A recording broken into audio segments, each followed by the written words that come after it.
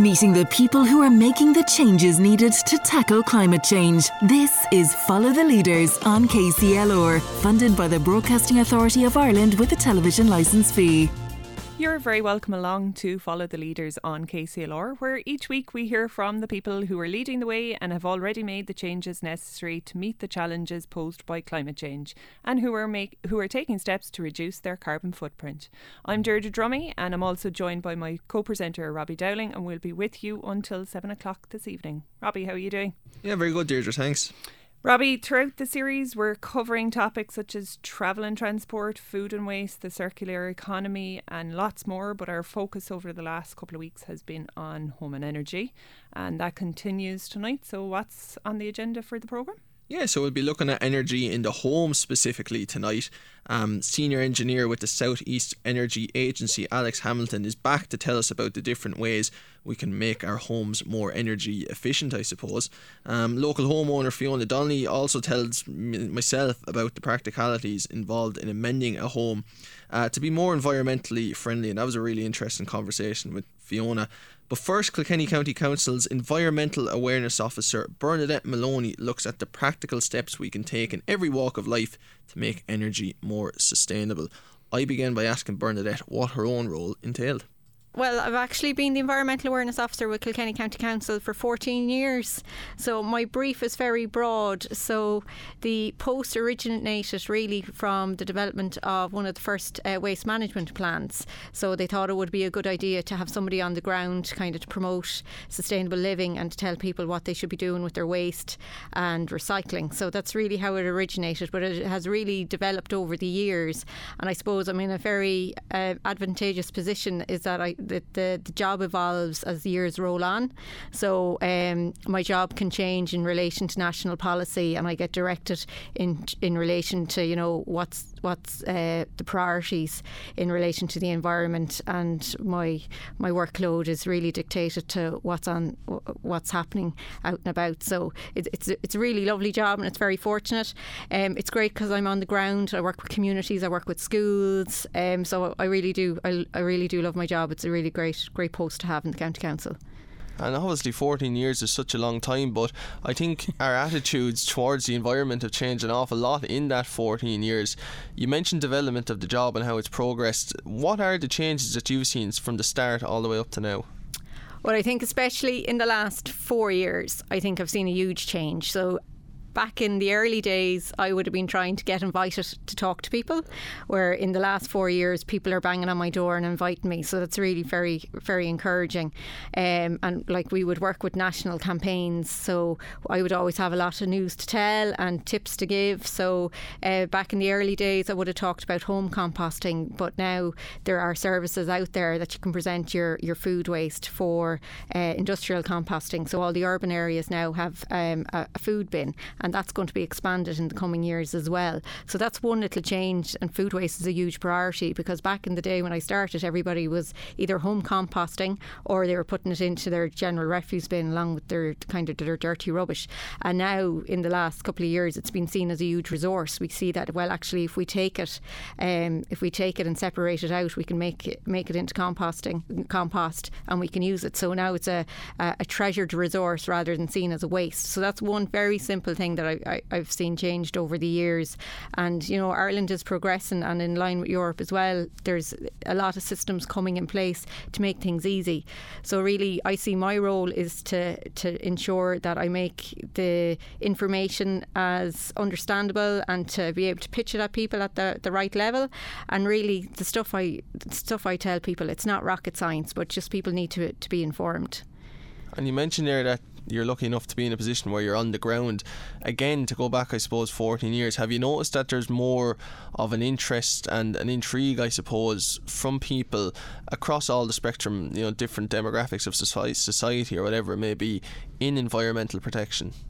Absolutely. I suppose when I work with green schools and I work with kids in schools and teachers, like, they've always been super enthusiastic. The adults might have been a little less so back in the years, but now I think everybody's very keen. They're all keen to do a climate action. They want to participate. They want to help, but I think sometimes they can be a little bit overcome in relation to what they can do. So I break it down into the very small steps. that kind of small, easy projects both individuals and communities can do, to start making the change. Because like all small steps matter. Collectively, we have a huge power. So it's really to inform everybody of what they can do to do their part. Do you think that's key for your role, and just in general, small steps, that you don't overwhelm people with the bigger things, and that we actually explain that it's very viable and feasible for people to make these small changes that will make a big change in the future? Yeah, so I see myself as trying to build people's capacity and communities' capacity. Like start off with something small, get a quick win, and then they can move on to something a little bit more difficult. And it's great now in the current climate. There's a lot of grants out there as well available for communities. But no community can start off with a huge project. So over the years, I would have been administrating a fund. It was the local Agenda 21 fund, and then it migrated to the Community Environment Action Fund, and that provided small funding for groups to do small projects. And then I've seen communities blossom and grow, and they may transition away from my funding, but they'd be going after the larger funding that's available, like leader funding.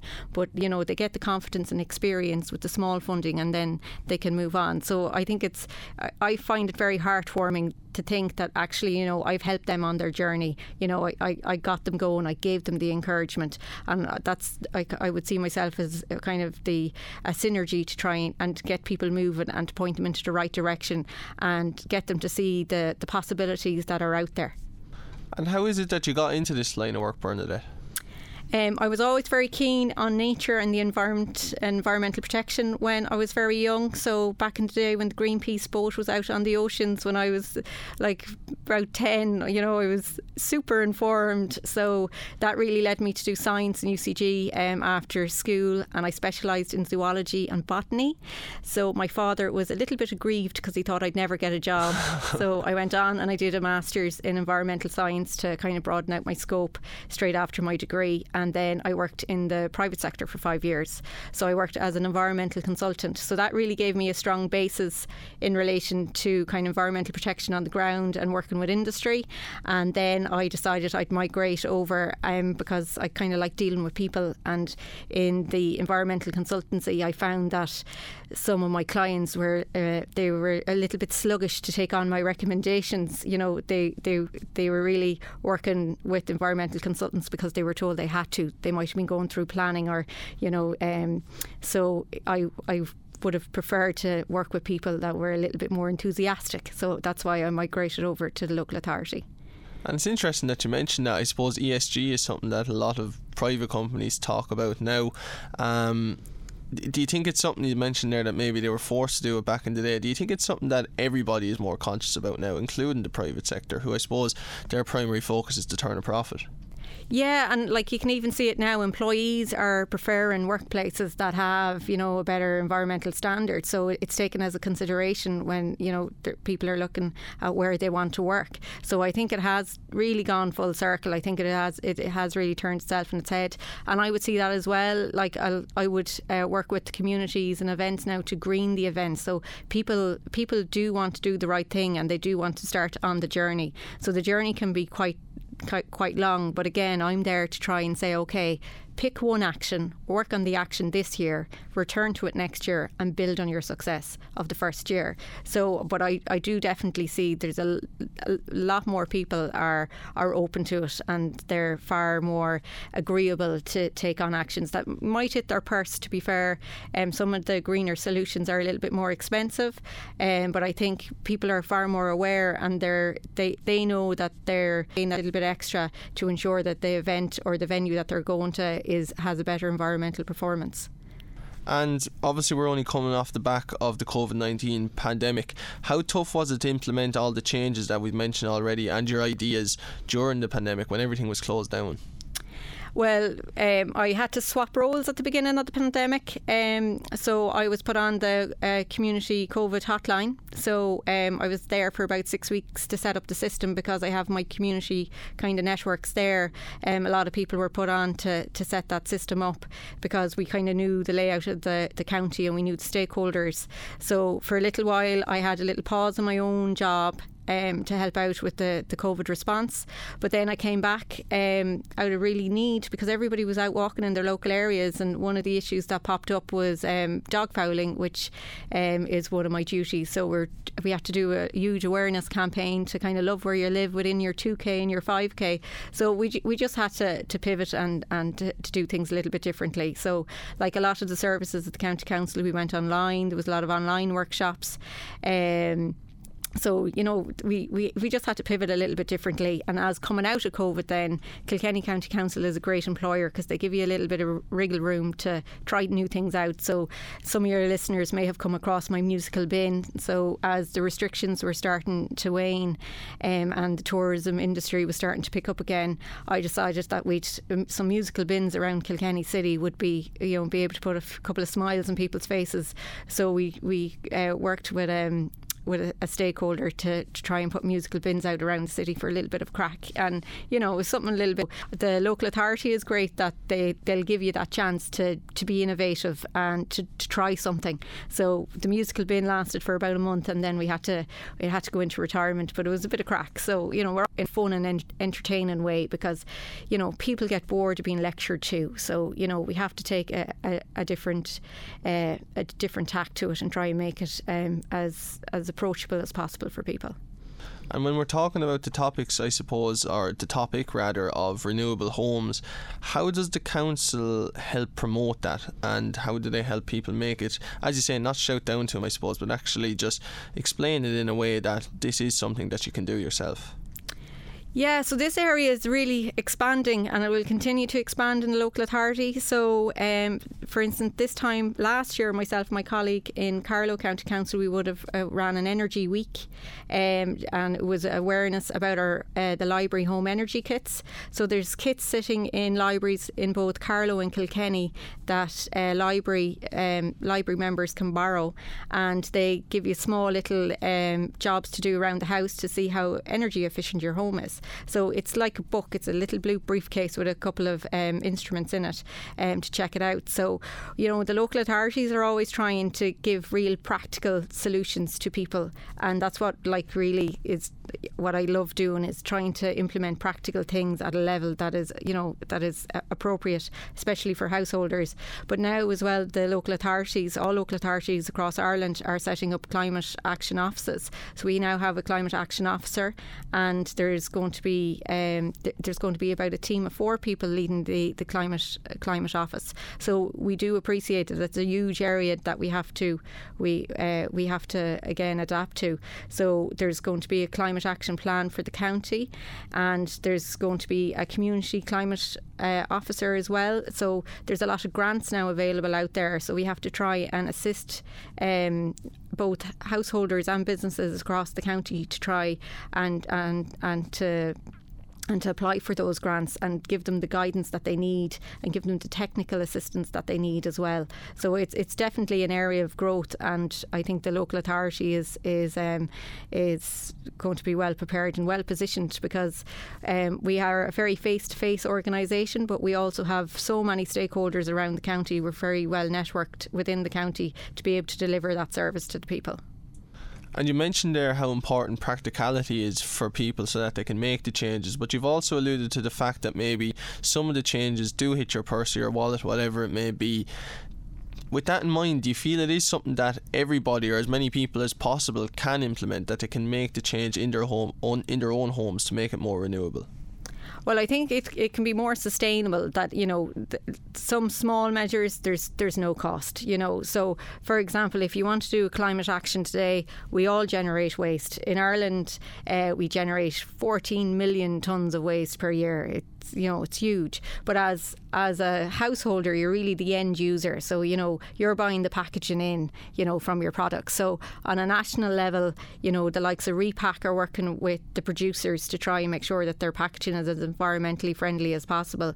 Nationally, they're putting in schemes to try and make sure that, you know, the the amount of packaging and the level of recycling is going to be increased. So a good example of that is the introduction of the deposit and return scheme. So in 2024, Ireland is going to finally catch up to mainland Europe and have a return scheme for plastic bottles and drink cans. So again, the consumer is going to be, there'll be an additional charge of about 20 cents on your beverage, but you'll get that back when you bring back the container. So it's essentially like you're renting the container, and they want you to bring the container back, because we have to catch that packaging and bring it back into the recycling loop, and that's going to increase the capacity of the circular economy, which we're going towards.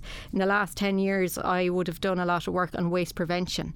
So, you know, it's grand to recycle, and it is a good thing to do. However, if you prevent the waste in the first place, so if you don't generate the waste, that's actually better for the environment. So the deposit and return scheme, that's something really I see two benefits for. It's going to catch the recyclate, it's going to be better quality, so there's going to be a better quality of material going to be delivered for recycling. And also, my one bugbearer, and all the bugbearers of communities across both Carlow and Kilkenny, is litter. So I think it's going to have a massive impact on roadside litter, because strewn cans and bottles are one of the main components that you'll see on the roadsides. And with this deposit and return scheme, I think that's going to eliminate a lot of the roadside litter, which I'm very excited about. I think we all are, in fairness. The deposit and return scheme, something that you mentioned there, obviously, and you mentioned the fact that maybe that will help us catch up with mainland Europe. With that in mind, not just with that scheme, but with everything generally, how far off are where we need to be? You know, where would you like us to be, and how far away are we from that at the moment? Well, I think we're still very much a consumer society, so we use a lot, and if we use a lot, we have a lot of waste at the end, and you know that has impacts across the whole environmental spectrum. If we consume loads, we're wasting loads. So I think our consumerism needs to slow down. There's a new waste plan coming out. So previously there would have been 3 waste plans for the country, and now they're kind of amalgamating them, and they're having one national plan. But it's actually going to be titled the Waste Plan for the Circular Economy. So the circular economy now is going to be the new theme in the coming years, and that is going to be coming out in a draft plan, and the government are going to be looking for public feedback on it. It's going out on public consultation. So it's a very exciting time for us, but also looking further back at the chain. So I'm working with the end user. So, but we also have to have government working with the producers, with the manufacturers, making sure that the products arriving in Ireland and being made in Ireland are sustainable, like that they have an appropriate life cycle.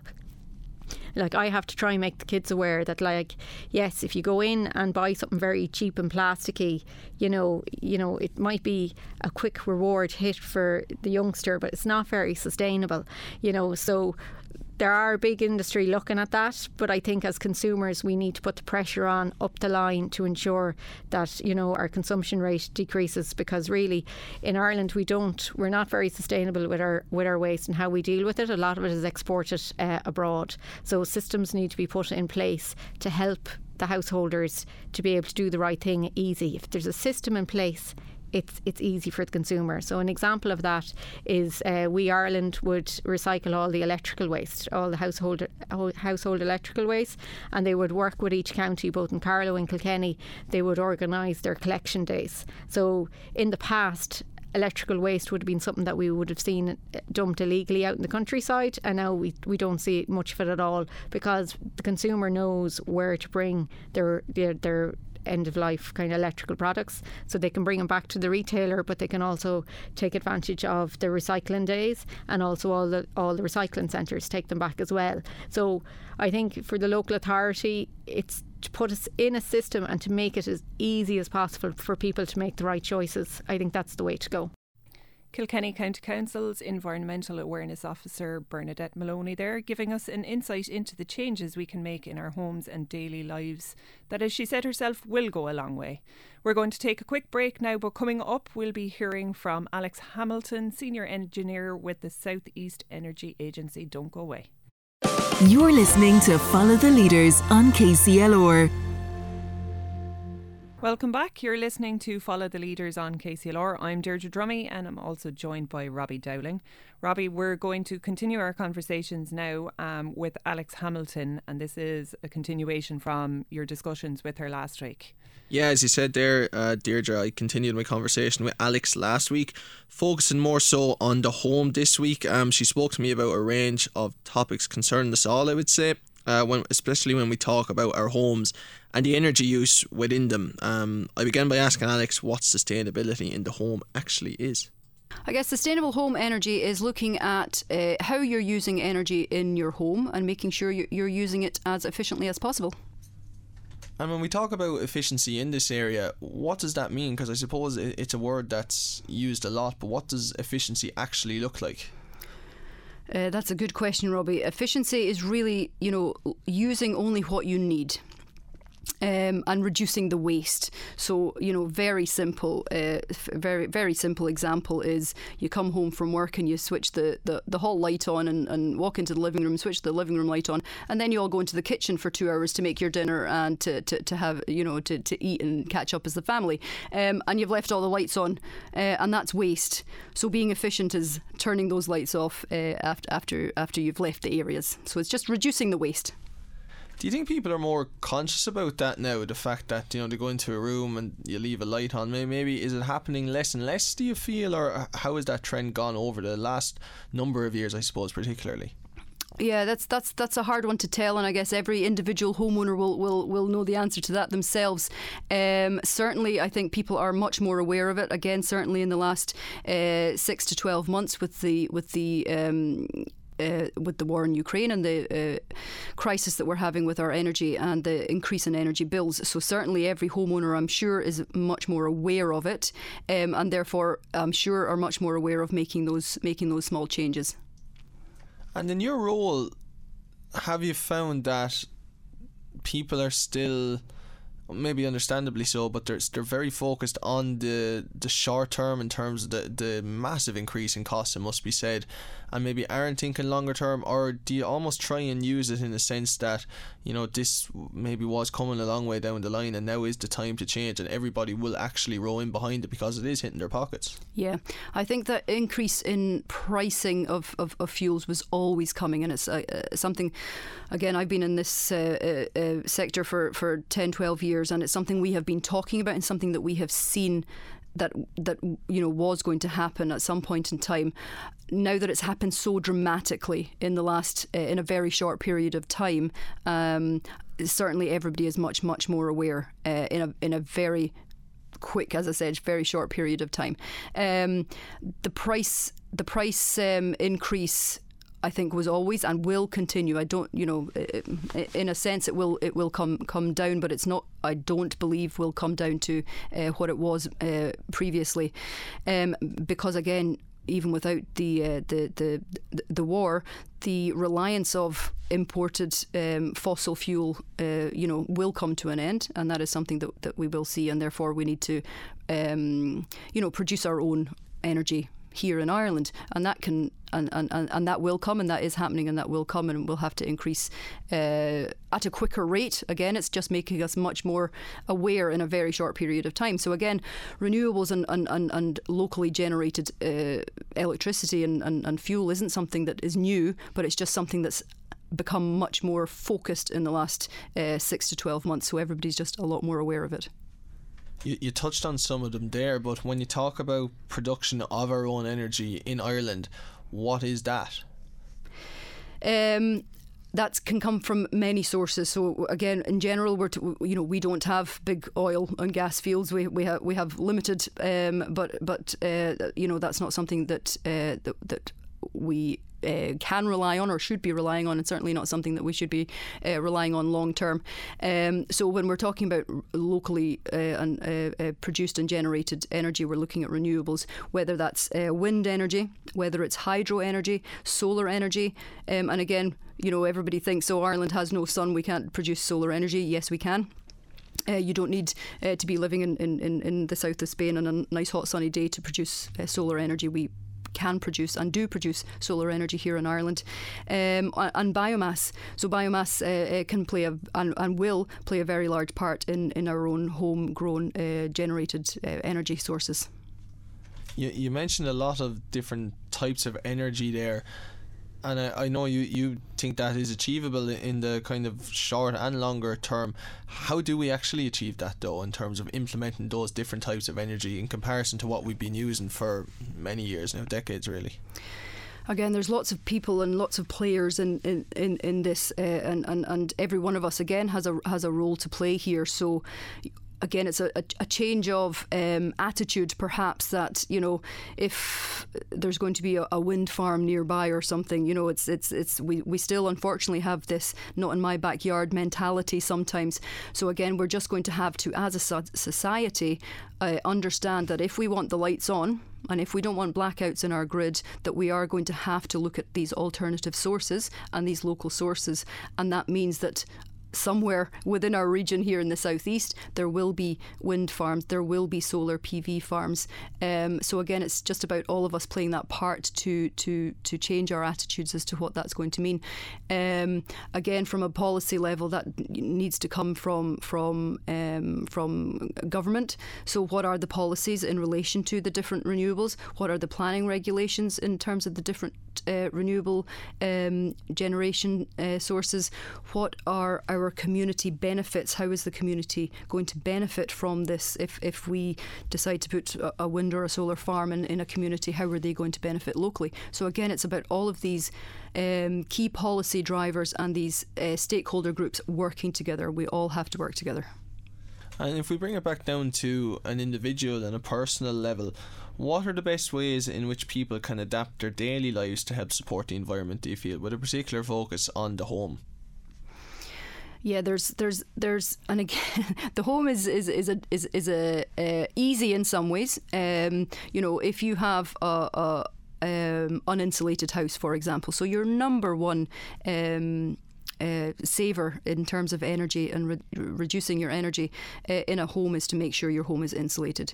So in general, and again I'm going to generalise here, around 70% of a home's energy is from heat and hot water, and about 30% is electricity. So again, if we're looking at the heat, and if we are heating an uninsulated house, then half of that heat is going out of the house.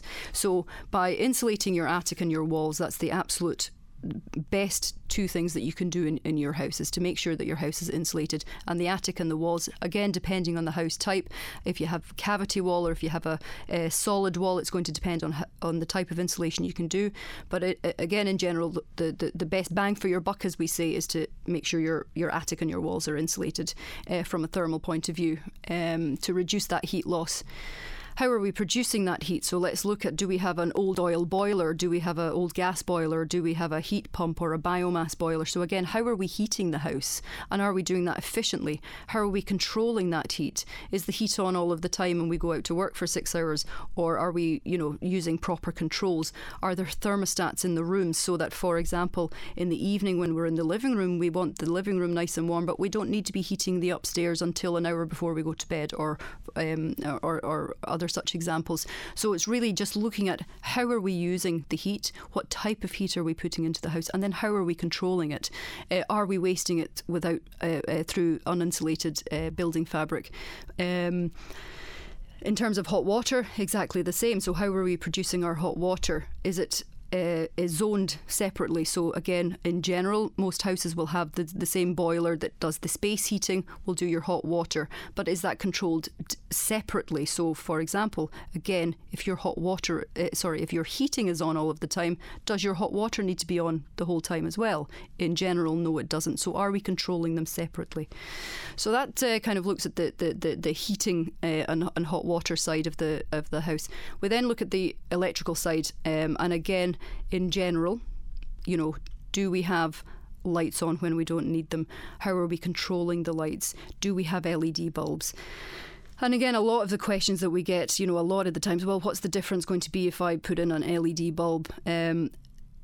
the difference between a CFL or an old incandescent bulb, if anybody still has an old incandescent bulb in their house, they really are a long way behind. So that's the number one thing to do. But again, mostly in general, when you go into the shops now to buy your new light bulbs, the majority of them are LEDs now. But if you are looking at whether it's worth getting an LED versus a CFL or another type of bulb in the shop, and you will see again, and I'm well aware of it, you'll look at the price of an LED bulb versus a non-LED bulb and go, gosh, that's quite a bit more expensive. But the lifetime that you will get out of that bulb is much, much longer, so you won't be changing it as often. And the energy cost between that bulb and a non-LED bulb is significant. So again, it's looking at all of these things in terms of lighting. It's not just the cost of the bulb, it's the ongoing, how many times am I going to change it? How much energy am I going to save? And in general, LED bulbs are a no-brainer. Every house should have LED bulbs. It's a no-brainer. That's the number one.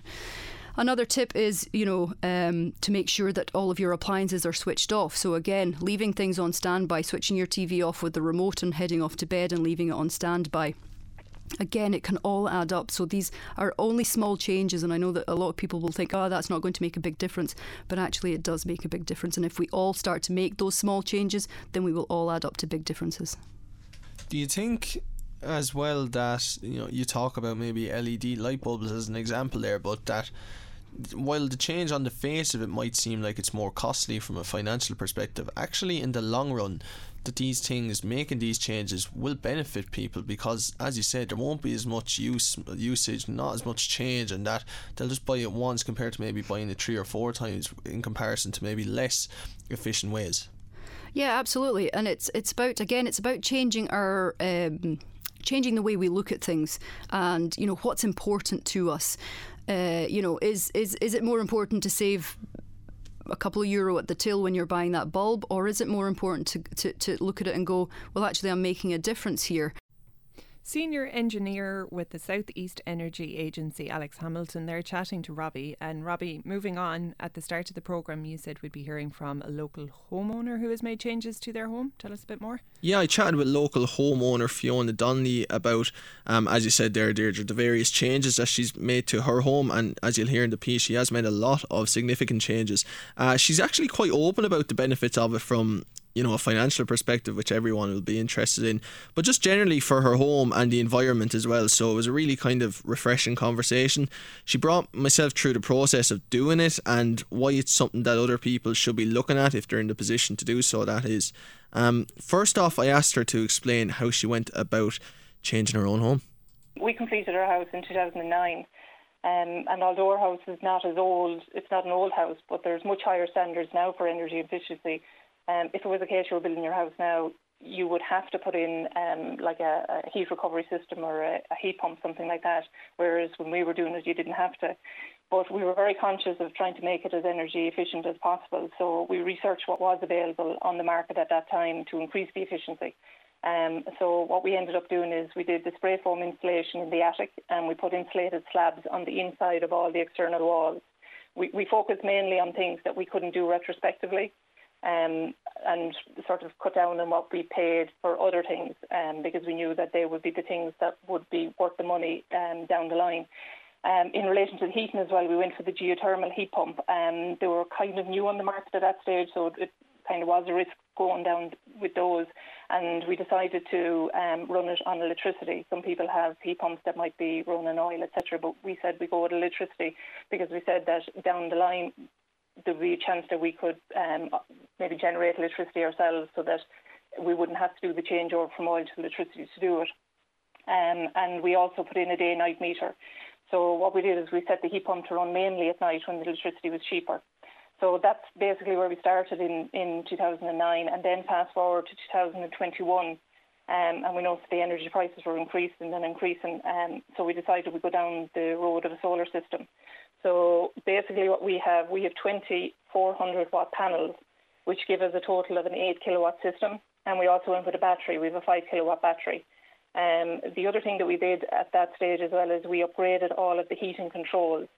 So we replaced and upgraded all the room thermostats, all the manifolds and all the actuators. So basically, this gives us more information as to what's happening in each room, and it gives us control over each room independent of the others. So if it was a case that there was a room that wasn't being used, we could turn down the thermostat and not have electricity going there. We've also ordered now another 5 kilowatt battery, and we're hoping to have that installed before the summer, and that'll bring us to a capacity of 10 kilowatts for our battery storage. And our aim for getting that is that what we're hoping to do is to charge the battery on our night saver rate, which in most cases is at least half of the daytime rate. So then we're coming into the daytime with 10 kilowatts, and we can use that then during the day instead of having to import some of the dearer electricity for during the day. So that's where we are at the minute, Robbie. Yeah, it all sounds really interesting and fascinating, and it's quite educational as well. But you mentioned there it goes all the way back to 2009, and more work was done again in 2021. How did the idea to do all of this work originally come about? We've always been interested in being as energy efficient as we can, and also to be as energy independent as we can be. I've always thought that after mortgage, the next biggest cost in relation to your home is your heat and electricity. So I try to have the two into one. So I have my only energy cost in the house is electricity. So our aim was always to make it as efficient as possible so that it costs less to run. So basically what we're saying is we want to future-proof it so that when we get older, the house is not going to be a constant drain on us because of the cost it takes to run it. So the more that we can do now to future-proof it, the better it will be for us down the line. And what were the elements you had to think about before you went forward with the plans, Fiona? In our case, I suppose the main thing would have been the cash flow. That would have been the biggest element because we already knew what our next step was. Basically, it was the last step in our energy upgrade because, going from one thing to another, this was the next stage and the last stage. So we were lucky as well that, we'll say, with the installation of the solar panels and the upgraded heating controls, there's very little disturbance to the house, so we didn't have to worry about that. I know that a lot of people, when they're thinking of energy upgrades, the first thought is, the house will be in a mess and it's going to disrupt everything, and it kind of puts people off. But definitely in relation to this, it doesn't. So the only thing really was the cost of it. That was the only thing that we had to consider before we went forward with this. And what length of time did it take to get all of this done? Because it sounds like a lot of work, but how long did it actually take was it months, weeks? It probably took about 6 weeks in total from us making the decision, now it's time to do it. We see the energy costs rising day by day. And then to choose the right supplier, give them all the information that they need to tell us what size of system that we need. And then to get the panels installed and then get the inverter installed. So it took about 6 weeks. But we moved on the project in mid-2021, so there wasn't the same demand on solar suppliers like there is now. So I know now that, people are waiting a lot longer and there's sort of short supply, I think, especially in relation to batteries at the minute. But we were very lucky. We kind of moved on it before a lot of people moved on it, so we didn't have to wait an excessive amount of time. And you mentioned there cash flow from your own point of view and maybe the financial cost of it. It's something that kind of crops up constantly when we're speaking about this topic. What was the financial impact, or was there a financial benefit of actually going forward with these plans? Yeah, absolutely. Everything in itself, if it's a case this is your first step, there are a lot of things that you can do and a lot of things before you get to, we'll say, the solar panel end of it. All depending on your budget and all depending on where your house is to start with. So we'll say with the solar, for us, it was a no-brainer because our full cost in the house was electricity. So we had electricity bills of €400 a month, and this was before the energy costs rose to the level they're at. So they've definitely gone up 3 times. So our monthly bill would have been $1,200. Now you might think it's quite large, but that's everything. Like, we don't have an oil bill or a gas bill. That was for everything. And we have a self-contained apartment, so it would have been 2 fridges, 2 freezers, 2 washing machines, 2 dryers, and then the heating as well. So it would have been $1,200 a month. Whereas we see a huge advantage now, because we produce an awful lot of our own electricity. That was local homeowner Fiona Donnelly chatting to Robbie about the changes she has made in her home, and lots of information there. Robbie, just looking back over today's programme and the conversations, as well as the programmes from over the last couple of weeks with our focus on home and energy, what have you taken from those conversations? I suppose from Alex's perspective, first of all, it was just a really educational piece. It was kind of exactly the sort of conversation that I was hoping to have beforehand, because for myself anyway, it answered a lot of the questions that I had about this particular subject, and it simplified it for me anyway. So that was kind of the biggest takeaway I had from Alex's perspective. Yeah, where she's talking about the simple changes we can make, looking at insulating homes as a starting point. Yeah, that's exactly it. Just kind of, she just brought it down to a very basic level, and I think for somebody like myself, and I hope to think that anybody listening in as well, it was very easily explained by her, and we could all understand it and relate to it. So that was probably my biggest takeaway with Alex. For Bernadette, it was kind of good to get more of an understanding of the work that Kilkenny County Council are doing in this particular area. I think the main thing I liked with Bernadette especially was the fact that she spoke about kind of gaining small wins and then moving on to something bigger each time that you do it. So just kind of constantly developing from a starting point. And that's the only way to not become overawed by it, I think. And that's a key word for me, because sometimes when you are overawed, it can be the biggest obstacle in place when it comes to implementing the sort of changes that we're talking about in our own lives and just generally. But that doesn't have to be the case, and I think Bernadette articulated that very well. So that was probably my biggest takeaway. And just maybe from Bernadette, taking a bit of time to think as well, that while we're actively recycling, and recycling is great, it's just also maybe thinking a step ahead of that and maybe looking at ways to prevent the waste in the first place. Yeah, that's exactly it. And I suppose to go back to what I had said about kind of small wins and going from there, that's development from recycling, is the fact, as you say, Deirdre, like, can we actually just stop the waste altogether, and what's the best way to go about that? So it's just about constantly changing developing on things. Yeah, changing mindset is the perfect phrase to use there, I would have said. I suppose finally with Fiona's conversation, I just thought it was very relatable. It was practical and something that anybody listening in really could get a grasp of and get a keen understanding of. So that's what I really enjoyed. I just enjoyed chatting with Fiona, in all honesty, and it was, as I said, it was just there was a relatability about the conversation that was quite wholesome for me. Also, I would say it was nice to hear how she went about it. Kind of, she brought us very simply through her own journey, and it's not as difficult, I would say, as it may seem. So that again was that's a big worry that I certainly had before I would chat to Fiona, and just generally around this topic. We're constantly being shown the negatives, and it's too hard to do this, or it's too costly, whatever it may be. But Fiona just broke it down, and she explained it really well. And is there a cost involved? Yes. Is it doable for everybody? I'm not sure, but it's certainly something that we can all look at least. And again, when we go back to what we said about Bernadette, we can just consistently develop, and I think that's the main thing I'd like to take away from it. Yeah, and Fiona, I suppose, as well, is talking about the future in terms of looking at, down the line, how they could generate energy for themselves, and looked at the solar panels, and spoke about not just energy efficiency, but being energy independent, which I thought was an interesting way of looking at it. Yeah, it was really interesting. Okay, so next week then we'll be moving on to our second theme, which is travel.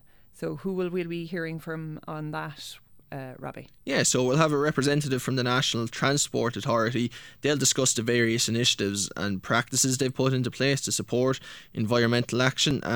Senior Executive Engineer with the Carlow County Council, Tyg Bannon, will talk about his transition towards becoming an electric vehicle owner.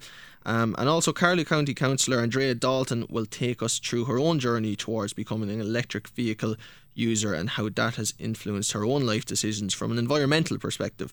Here's a clip from that interview with Andrea. There's not a council meeting that goes by that sustainability, reducing carbon footprint, even the fact that we're changing all our public lighting to LEDs. It's a theme that has to run through all policies at this stage. It's not, as I mentioned already, it's not an option, it's a necessity now. We just have to reduce carbon usage. And we all have to think about how we live in terms of reducing, use of plastics and things like that. That and a lot more to come next week from 6 to 7 p.m. as we continue our journey with local people who are making the changes to their daily lives in the effort to help the climate. A big thank you to all of our guests this evening, and thanks most of all to you for listening. That's it from Robbie and myself. Stay tuned for Fully Loaded with Owen Carey, which will be coming up after the 7 o'clock news. Follow the Leaders, meeting the people who are making the changes needed to tackle climate change. A KCLR production funded by the Broadcasting Authority of Ireland with a television licence fee.